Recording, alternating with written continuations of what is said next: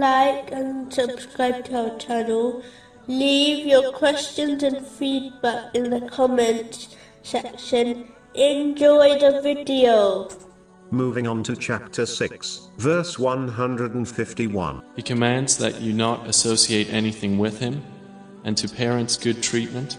It is important to avoid both types of polytheism. The first is the major type, which is when one accepts something as God other than Allah, the Exalted. The second, minor type, which was discussed in detail in the previous podcast, does not make someone lose their faith, but it does destroy their reward, namely, showing off.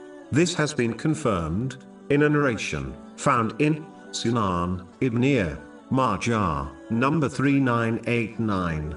The one who acts for the sake of others will be told on Judgment Day to gain their reward from those who they acted for, which will not be possible. This has been warned in a narration found in Jami Tirmizi, number 3154. One can understand the importance of treating one's parents kindly, as it has been placed next to worshipping Allah, the Exalted. There are countless verses and narrations which discuss this important duty. But to sum up, one should understand that the pleasure of Allah, the Exalted, is in the pleasure of one's parents, and the anger of Allah, the Exalted, is in the anger of one's parents. This has been advised in a narration found in Jami Tirmizi, number 1899.